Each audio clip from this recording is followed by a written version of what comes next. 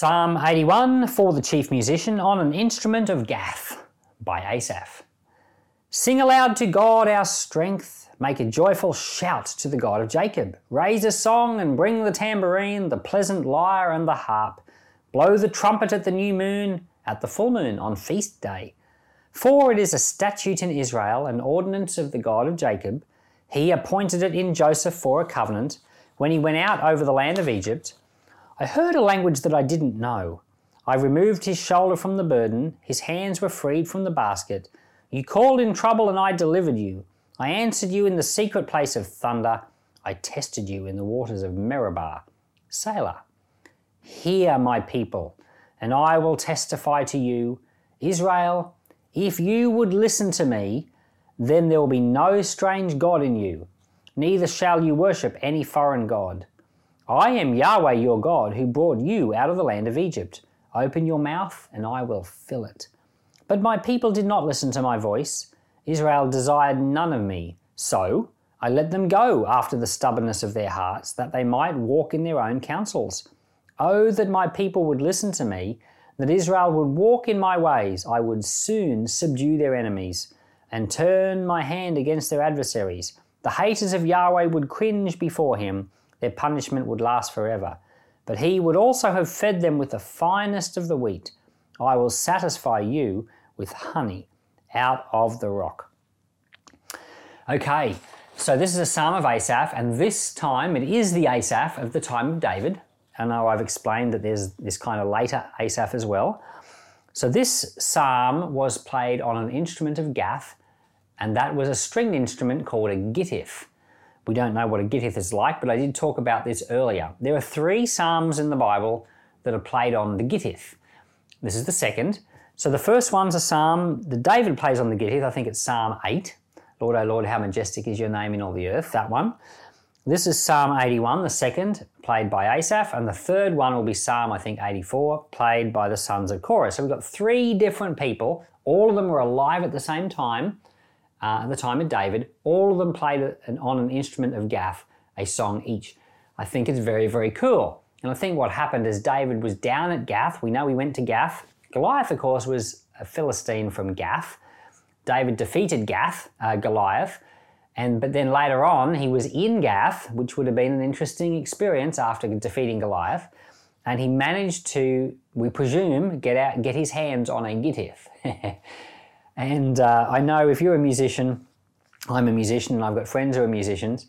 If you're a musician, you know, it's always interesting seeing a musical instrument you've never seen before.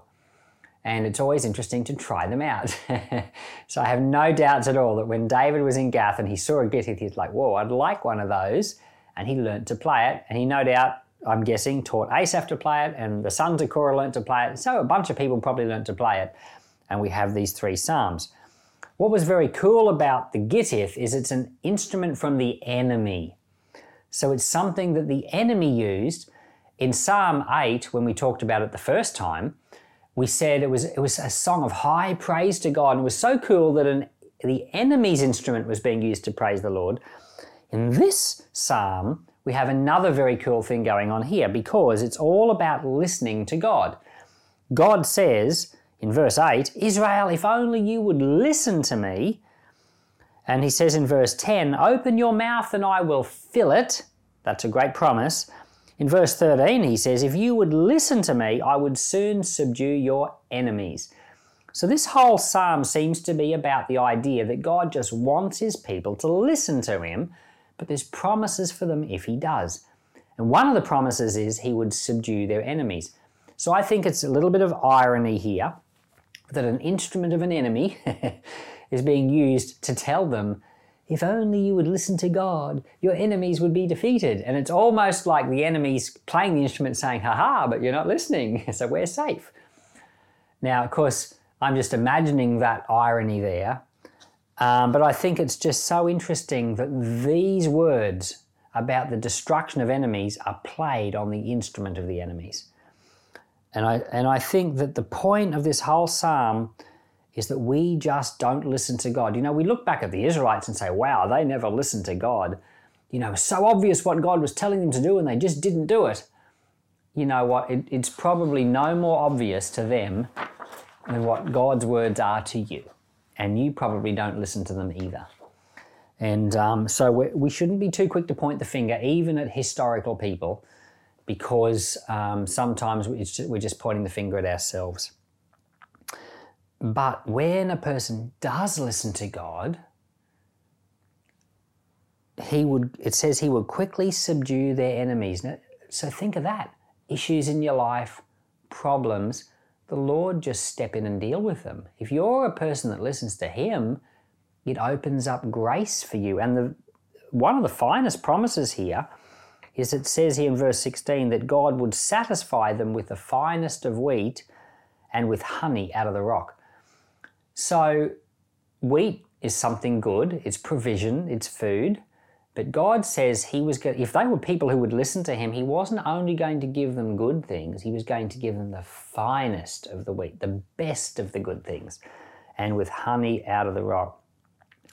So this whole psalm is saying to us, if we would be a listening people, God's going to take care of us. There's promises associated with being people who listen to him, which doesn't mean just hearing what he says, but it means hearing it and doing it.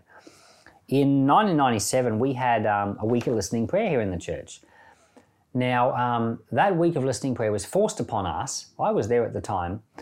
I do have memories of the week of listening prayer, and I've shared about them in various messages. But we actually had a whole week planned of normal prayer. But when we came into the normal prayer, it was just like no one could pray. God had put his hands over our mouths and just no one could pray a prayer. Everyone felt like, I don't have a prayer to pray right now. So we literally sat for an entire week saying nothing. A week of listening prayer. And it was in that week that this verse came alive, Psalm 81, 13 to 14. If only my people would listen, how quickly would I subdue their enemies. So this was a promise that came to us during that week of listening prayer. Ever since then, we've tried to make listening prayer a part of the life of our Church at Peace. And in recent years, we have a week of listening prayer every year in February. And, usually the last week of February or the second last week, we have a week of listening prayer here. And listening is, for us, it's something you do as a practice as well as something that you do as a kind of a way of life. So it's like, what I'm trying to say is, when God says to you something, like say you're reading the Bible and he says, do not judge, listening is the actual practice of trying to pay attention to what the Lord wants. But for us, listening is that, but it's also sitting still and being quiet and just sitting in the Lord's presence and saying, Lord, I'm listening to you. You may not hear anything. We have got quite a number of good sermons on the art of listening prayer. You should listen to them. So what I'm trying to say is it's the act of sitting still and listening to God, but it's also the act of paying attention to the things he tells us to do. Both of them are listening. So listening can be not just hearing things that you think the Lord is saying, but it can also be when you're reading the Bible. Paying attention, that's listening. When you're hearing a sermon and it speaks to your heart, paying attention, that's listening. So listening isn't just the act of sitting in quiet prayer, it's also the act of putting into practice the things that God tells you to do. And I think this Psalm 81 is talking about both of those things. Lord, thank you for Psalm 81, played on the instrument of the enemy. And I thank you, Lord, that you will defeat our enemies if we are a listening people. That's your word to us. So Lord, I pray you give us grace to be a listening people. In Jesus' name, amen.